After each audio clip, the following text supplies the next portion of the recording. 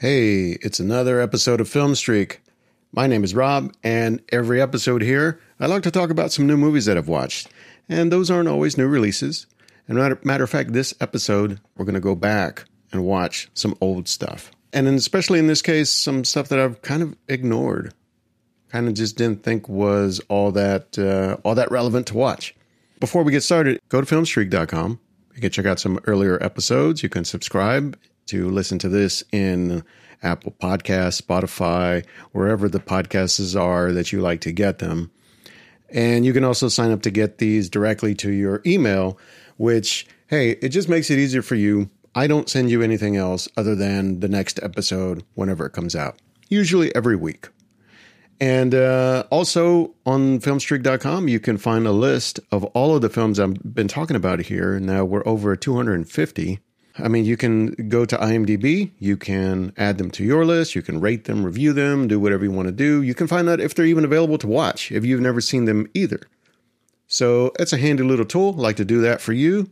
And, you know, hey, Letterboxd, if that's a thing, if you're one of those people, go for it. Go do that. Go look it up on Filmstreak or go look for the list, search for Filmstreak, and you'll see a somewhat up-to-date, somewhat current list there also. So, all right. This episode, I wanted to go back and talk about a filmmaker and some of the early work that I either didn't really, I just didn't really pay attention to, or I just underestimated. This episode, we're going to talk about David Lynch. So let's get right into it. All right. Film Streak 250. Big 250. Eraserhead. This is a film written and directed by David Lynch. Came out in 1977. Hey, sorry, there's no trailer for it really, because this film is just, it's a little too hard to put into a box, I think. It's kind of hard to summarize in a minute and a half. And frankly, even to talk about it now, this is a very abstract, conceptual film that defies a lot of genre, defies a lot of traditional storytelling devices, I think. So, I don't really know if I can give you a lot outside of the plot, what little there is. I can maybe just describe the experience of watching it. And I'm sure if you look deep and far enough, you will see that people have been able to really break this film down and talk about it in very intellectual ways.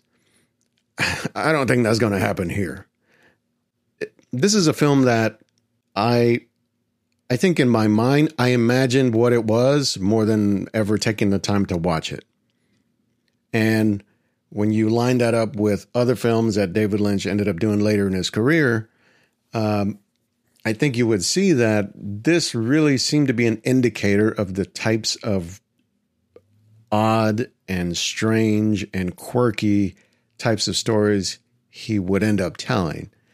Now, this one has a very distinct look. It's in black and white, and it's shot in a very, it's almost a very oppressive, claustrophobic style. And I'm sure that the part of that is by design, but probably also limitations of being an independent filmmaker and not having a lot to work with. And I can appreciate that. I can appreciate really being able to take little to nothing and creating something very distinct. So I like that. I like seeing that on screen and seeing the vision that the artist, the filmmaker has in mind right away. Not really trying to like suss it out. Just it's right there. You get, okay, this guy, he has a very distinct vision for what he's trying to do. Cool. Got you. Now, the story itself and some of the characters and some of the, let's say, portrayals or the rendition of all of this as a whole, I don't know.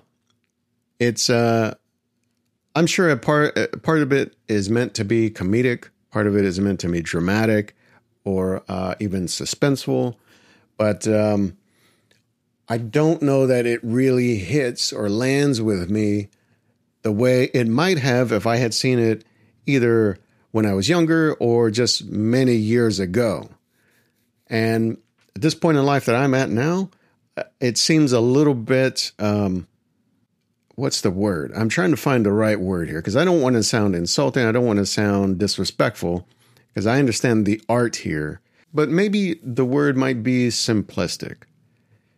It's not necessarily a bad thing, but this story that we're introduced to this character named Henry who lives alone. He lives a very somewhat simple life.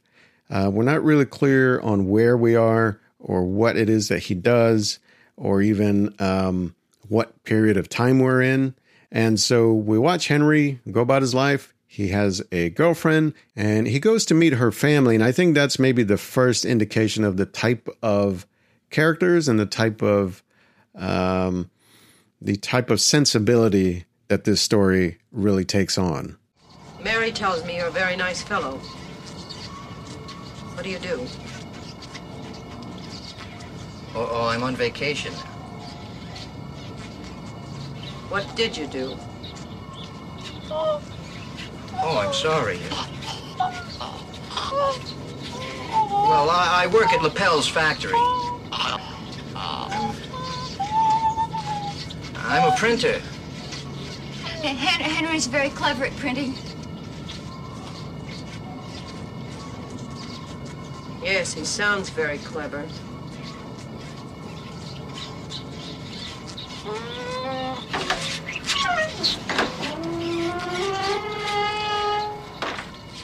I thought I heard a stranger.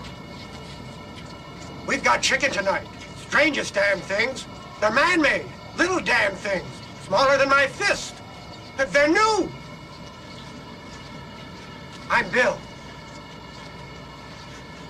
Hello, I'm Henry. Henry's at Lapel's factory. Well, printing's your business, huh? Plumbing's mine. 30 years. I've seen this neighborhood change from pastures to the hellhole it is now. I'd put every damn pipe in this neighborhood. Dad. Bill. Now, people think pipes grow in their home. Well, they sure as hell don't. Look at my knees. Look at my knees. Bill, please. Are you hungry?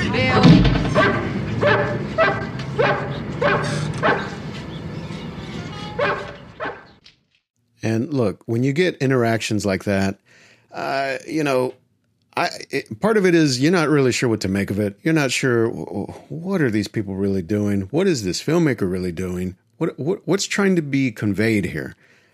The way I take it is, at least with this film, these characters, is that this is all about the inner turmoil and the discomfort and the social anxieties that someone has inside them or people have inside them as a whole, and how those things can be manifest outward, right? Like they're not just things that these characters are like containing within themselves. They're actually working their way out into conversation and into situations. And it looks odd. It feels weird. And I guess that's the idea, is to put everything off kilter because inside, maybe that's what everybody's really kind of dealing with.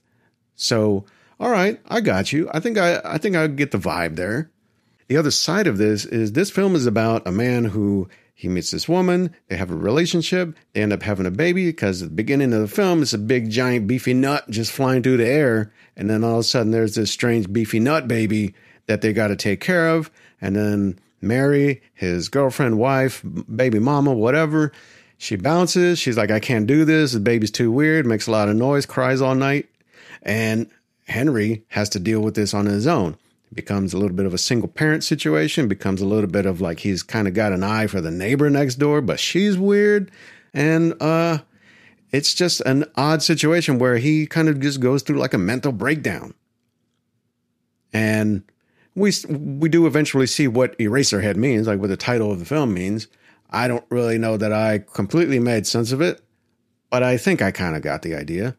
And still, it's trying to tackle a lot of kind of bigger subjects and themes about maybe adulthood and relationships and families and all that stuff. But it's so odd. It's so, it's actually, to me as a viewer, it just, and maybe just watching it now, it feels so like outwardly hostile. Like so hard to kind of get through the outer layer of weirdness and really just appreciate the story and the ideas that are trying to be conveyed. And maybe that's just, this just isn't really my speed. And that's cool. That's all right. But I think if the stranger work of David Lynch is your bag, this would probably be the one to see then. On the other hand, some of the films that I have seen from David Lynch, Blue Velvet I saw a long time ago, probably in the mid-90s. And maybe I was too young for it. Some of it kind of didn't really work for me. I didn't really get, I think, some of the ideas in it. I don't know. Maybe I just didn't like it. Now, when I saw A Lost Highway, that was a whole different story. Something about that film just works for me. That is just my jam right there. It's got a whole sort of mood to it.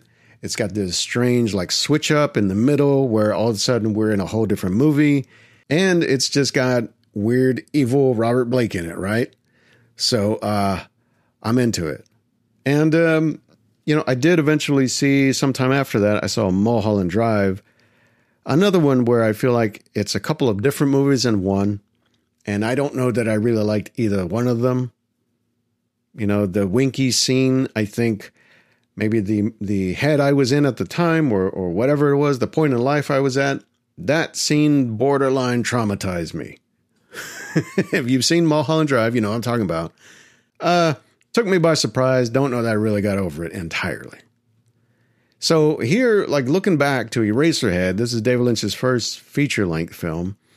I don't know that I'd necessarily go back and watch this film again. I can't even really say I actually enjoyed it, was entertained by it. I know some people that kind of can quote this film or remember certain parts of the film. I don't know. Nothing really sticks out in a very distinct and memorable way in terms of, this is going to live with me now. This just wasn't it. I don't know if I'd recommend it. I'd recommend it if you're maybe interested in David Lynch's work, like a complete body of work, and especially early work. That's kind of what we're doing here. And I don't know, maybe I'm just totally off. But in the meantime, hey, check it out if you like. I saw it on Criterion Channel. I think it might even be like on HBO Max or whatever it's called these days. I'm sure it's available to stream somewhere. All right, on to the next. All right, here we go. Look, Film Streak 251, The Elephant Man. Life is full of surprises. Ladies and gentlemen, the terrible Elephant Man. At first, you will want to turn away from him. Then, you may find him a silent, unresisting target for your ridicule. Stand up. Stand up! Turn around! Mister, why is your head so big, mister? But if you come to know him, have you always been the way you are now? you will begin to see beyond the perversion of his form. Are you in any pain? Are your parents still alive? Your father, your mother? And discover the beauty in the beast. He is English. He is 21. His name is John Merrick. At no time have I met with such a perverted or degraded version of a human being as this man. Might have assumed then that he is ultimately incurable. Yes, sir. This hospital doesn't accept incurables. The Freak hunting. This is monstrous. If you ask my opinion, he's only being stared at all over again. People pay money to see your monster, Mr. Treves. I'll collect it. Yada, monster, yada. Freak. What was it all for? Why did I do it? And perhaps for the first time, you will understand the true meaning of courage and human dignity. I am not an animal. I am a human being. You're not an elephant man at all. You're Romeo.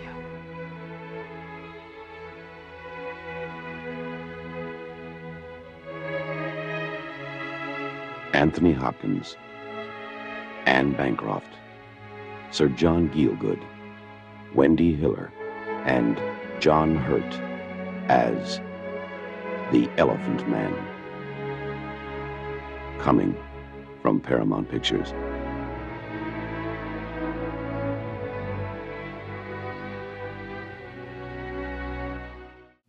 Okay. So, look, this is a film. This is from 1980. It's directed by David Lynch. It's his first feature for, or at least distributed by a major Hollywood studio. And, if you look into some of the background of the film, it's an interesting process how this film got made.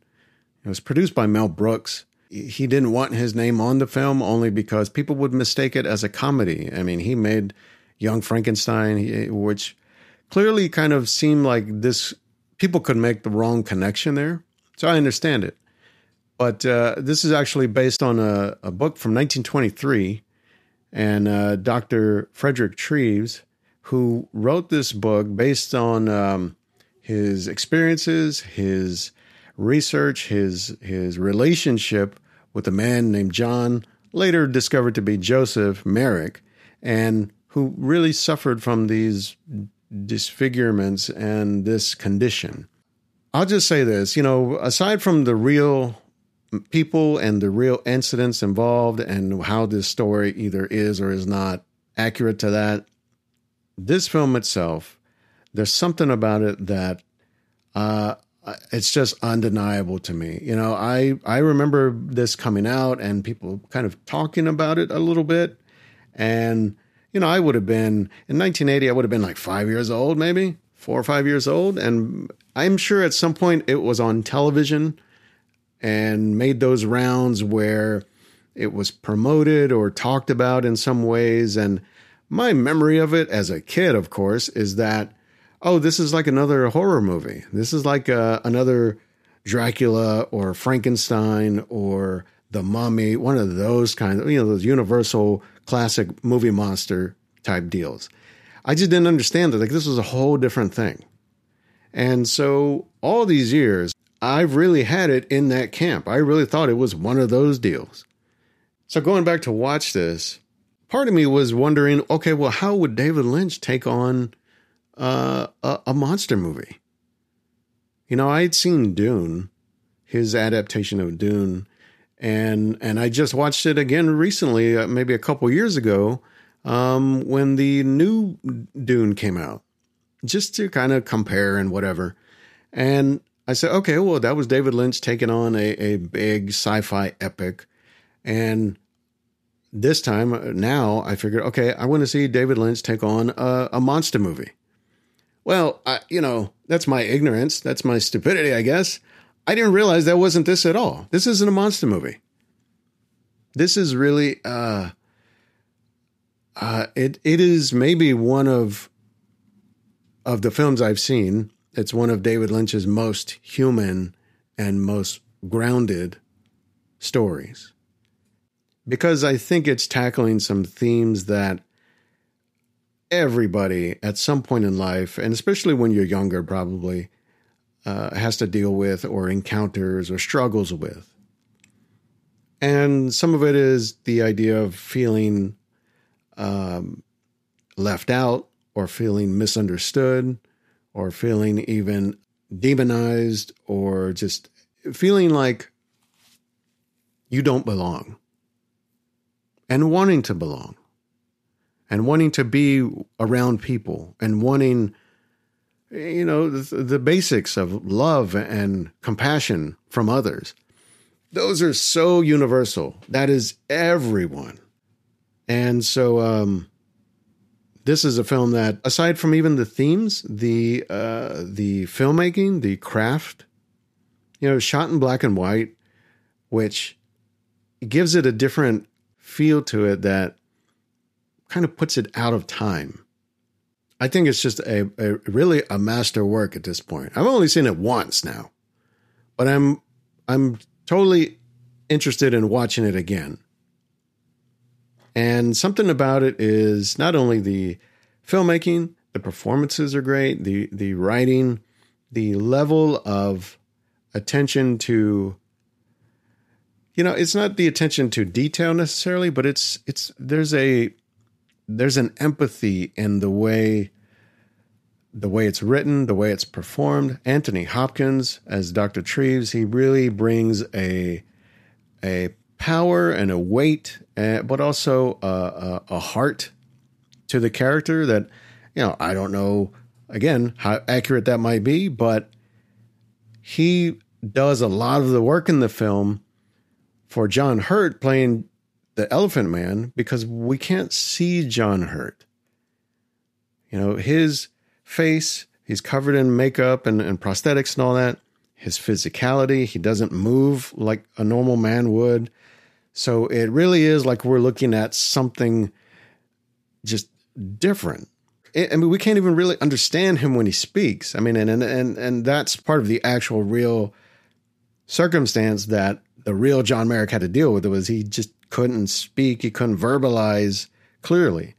And so to see the actors around John Hurt do some of the work for him to inject and to build the empathy that we need as the audience for this character, that's really an interesting kind of trick. It's an interesting dynamic that everything kind of works around. Even the conflict of Dr. Treves, Anthony Hopkins, feeling like, well, he's taken this man out of this freak show, out of this circus or whatever, off the streets, under the intention of trying to help him, trying to care for him.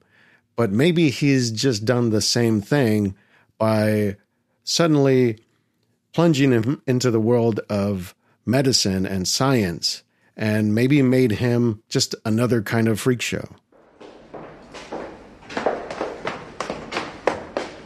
Hey, how did you get up here?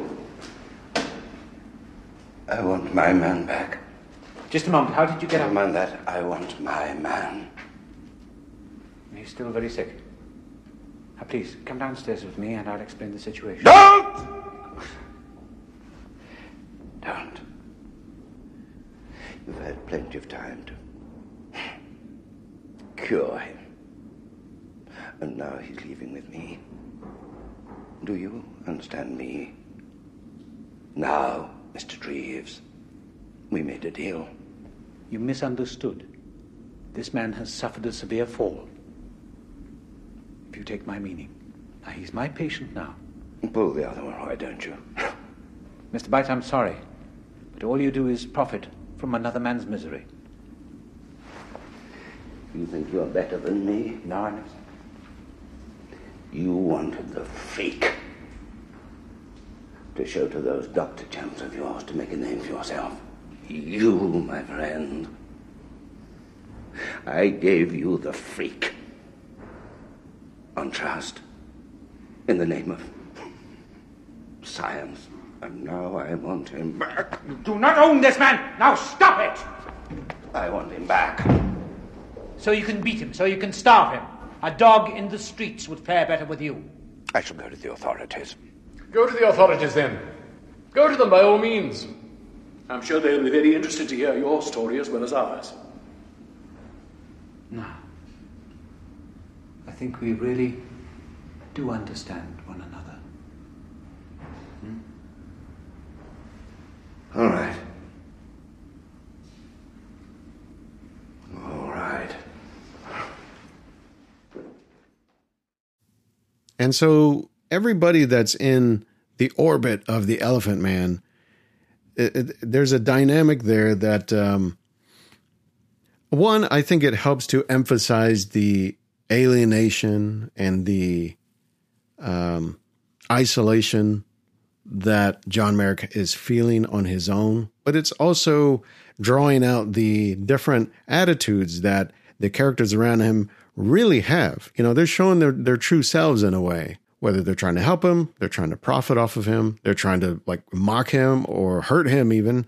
That all works as part of this story. And so here, I think when we do finally get to see John Merrick, because so much of this is him either shot just out of frame or we see only glimpses. And then at some point we do see the full man and we are confronted with his condition and what he looks like. And even, the shot where we're introduced to the character, but we don't see the character, but we see Anthony Hopkins see the character and the camera just holds on him and his reaction. That's something that I mean, he holds the shot. And we feel the shock. We feel the hurt through Anthony Hopkins of what this character must be dealing with. That's pretty powerful, really interesting magic trick there.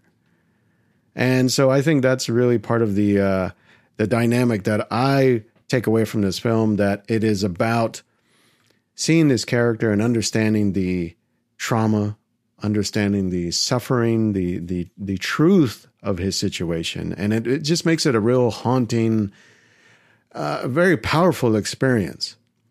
And in the end, it's not a monster movie. It's a tragedy. It's a tragedy about this soul, this spirit who is maybe just not made for this world. And so it's really, of all the movies I've seen now so far, 251, this is like shooting to the top of the ranks for me. And I've only seen it once. I'm ready to see it again. I'm just so caught by the power and the craft and the care that this film seems to have been made with. And so it's definitely a recommendation. See that on Criterion Channel. I think that's where it's currently streaming now. So check that out when you have a chance. All right, here we are, Film Streak 252, The Straight Story.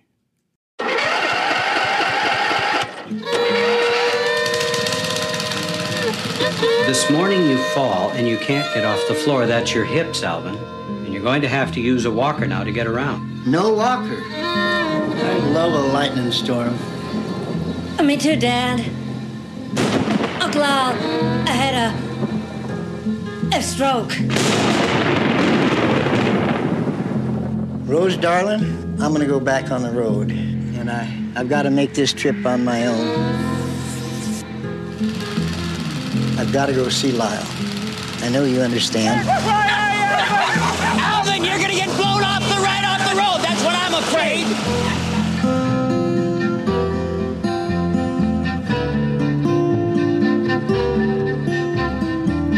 Mount Zion, Wisconsin? Why didn't you just take your car? I don't have a driver's license. That's 60 more miles of hills. That's across the Mississippi. I'm having a little engine trouble. You know, I'd be happy to drive you the rest of the way to Mount Zion. I still want to finish this the way I started it. And this trip is a hard swallow for my pride. I just hope I'm not too late. You've got two brothers that haven't spoken in 10 years. I want to make peace. I want to sit with him, look up at the stars, like we used to do so long ago. A brother's a brother. So, this film is from 1999, and it's directed by David Lynch, of course, starring Richard Farnsworth, Sissy Spacek, and I just think, you know, my first impression of this film, I remember when this came out, and the significance of it being that it didn't seem like I think what most people expected a David Lynch film to be. Even so much that I remember at the time, in 1999, I remember thinking, is this the same David Lynch?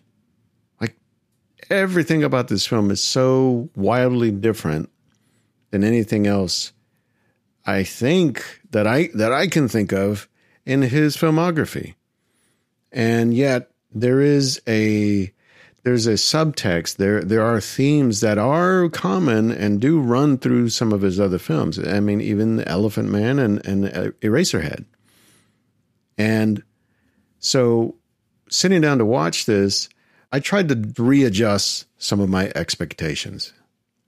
Because one, I knew that this wasn't a strange, offbeat, quirky, terrifying exploration of madness and the dark corners that David Lynch always seems to kind of find himself in. This was a look at a world that I guess he, for whatever reason, didn't really seem to have an interest in exploring in most other films. Maybe the closest, in a way, maybe the closest that I have seen so far would be something out of Twin Peaks, even though that had a murder mystery at the core of it, and it had all of these strange characters. There was a part of that I think still held on to the sense of a small town and the people that live in that small town, like that whole community aspect of it. But here it is much more rooted in reality, in our real world, and the people that actually, that we would encounter in real life. And so here, the basic premise is we have an old man here who his name is Alvin. It starts out, he's having some health issues. He's getting older. His health is not doing so great. And he finds out his brother Lyle had a stroke. And now Alvin lives in Iowa and Lyle lives in Wyoming, but he can't drive. He can't really find a way to get there. So he just decides he's going to get on his riding lawnmower and ride that to Wyoming. And that's the very basic premise of it. I mean, the journey that he takes and the people that he meets and the circumstances he finds himself in, that's what really makes this interesting. Because whether it's him breaking down and having to start over again with a new lawnmower, or running into, a young hitchhiker, or almost having an accident, or even still trying to still deal with his grown daughter, played by Sissy Spacek, and her reaction to this and how she's handling him leaving and whether it's a good idea or not, and why is he doing this? Like, he hasn't seen his brother in years. That's where I think we see one thing is we see the power and the talent of Richard Farnsworth really bringing it in this role as someone who just almost instantly has a warmth and a gentleness to his character, to just his being, that you're just automatically like, okay, I want to kind of get to know this guy. I don't mind being around this guy. And at the same time, we're also seeing the level of compassion that the people around him, the people that he encounters, I think maybe that's the strength of this film. And part of it is like, well, this is kind of a look at maybe a time and a way of life that doesn't really exist as much. And if you want to be cynical about it, you could say, well, this doesn't even exist at all anymore. But I think it does in ways. But exploring this idea of the kindness of strangers and approaching others with a warmth and with an open mind and with open arms. And this movie really shines when it lets the story or the characters get to live in those moments. And so I just think, I don't know, I was really taken by this, and part of this film even is, it's for me, it's a little bit of a subconscious thing. Like I didn't really expect it to happen, but as I'm watching the film, you're watching Richard Farnsworth and he's riding this lawnmower down the road and he's just, tooling along. He's not making much ground, but he's determined and he's doing his thing. And he's talking to different people and he's getting to know people and running into different circumstances. Okay. But something about the image, the way it's portrayed, the way it's filmed, in my mind, subconsciously, I think of my grandfather, who used to almost look just like this character. He used to wear a cowboy hat all the time, He was an older man. He had white hair and a beard, and he used to work and ride lawnmowers all the time. Every time I'd see him, he was dealing with lawnmowers or riding lawnmowers, and that was kind of his thing. And so I don't know, something about it kind of got me on a deeper level than I was really prepared for. And even when it comes down to not just the way the character looks or whatever, but when Alvin runs into different people and the way he reaches out to them, even if it's just a very quiet and very gentle way, you can tell that he has a real kindness in him. He has a real sincerity. It's a very earnest kind of role and story overall, but it's not, it doesn't feel artificial. It doesn't feel like put on. It feels genuine. It feels sincere. And so that's where I think, there's a moment where he runs into another man and they talk for a little bit. They go to get a beer or something like that.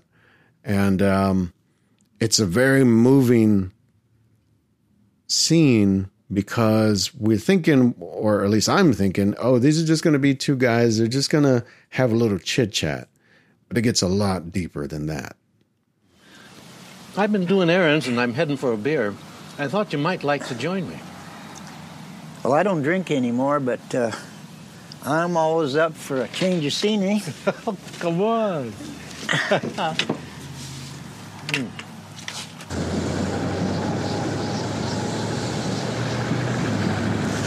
Well, I'm riding a little higher and going a little faster. Except when you came down that hill.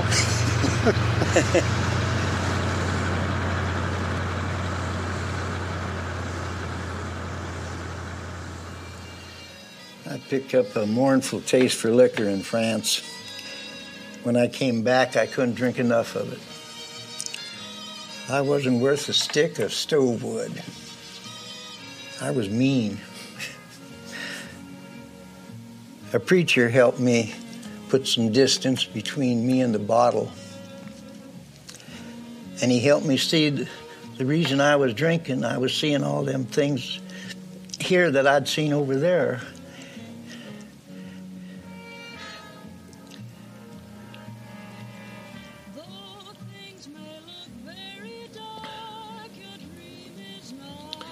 Lots of men came back drinking hard.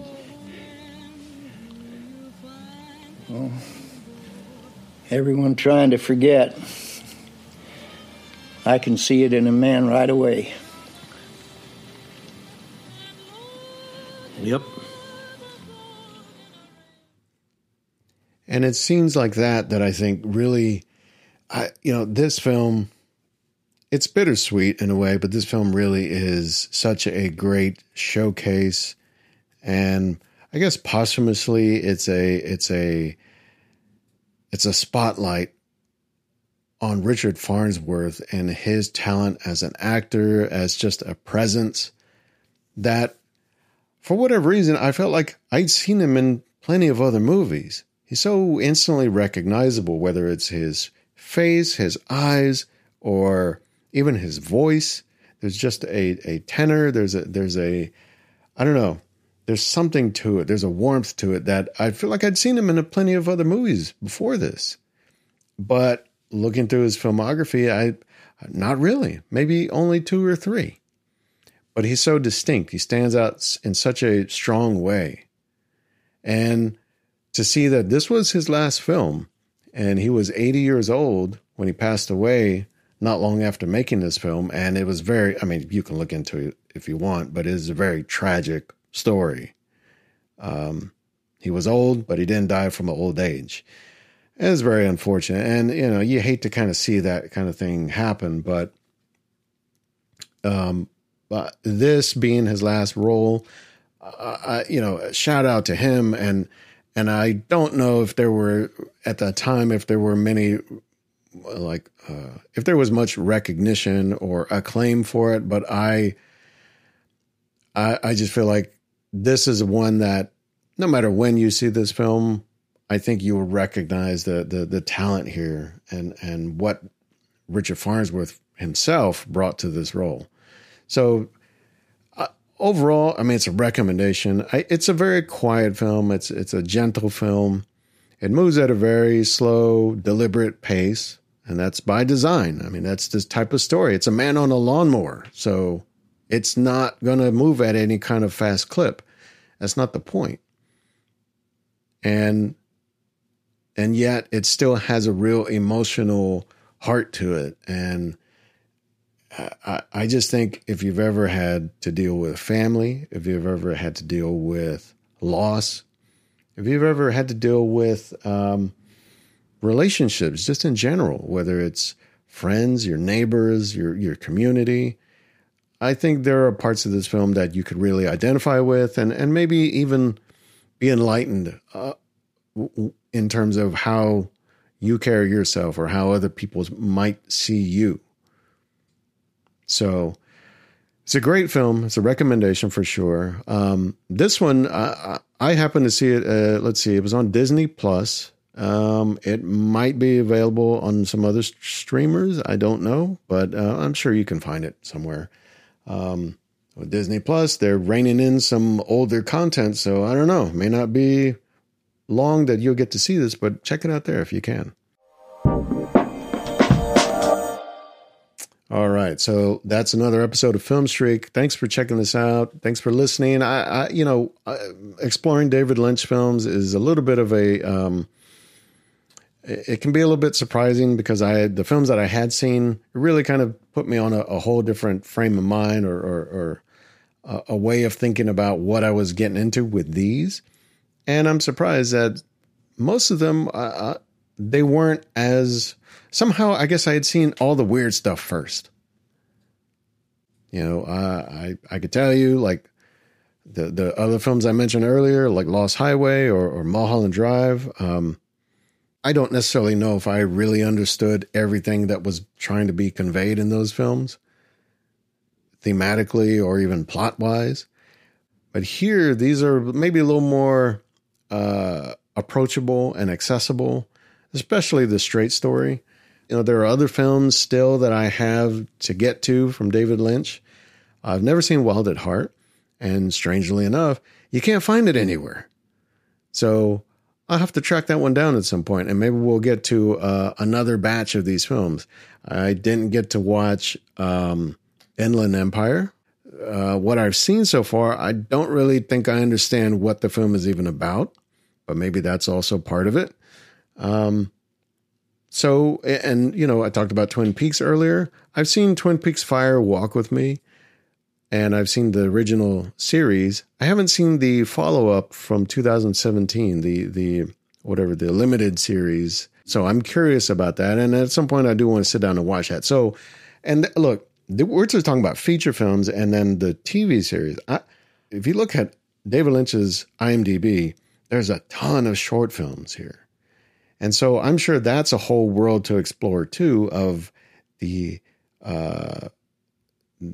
ideas and the filmmaking techniques and everything that he's been either experimenting with or just using as a way to tell other stories and drop other ideas. So short films are a whole nother thing. I really try to just stick to features here, but I don't know. Maybe that'll be another David Lynch episode in the future.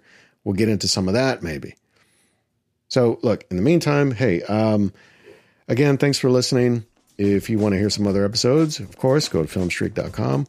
And hey, let me know, what did I miss on some of these films? Or are some of these of interest to you? You've got a list there of all these. You can go watch. You can go find them on IMDb and check them out for yourself.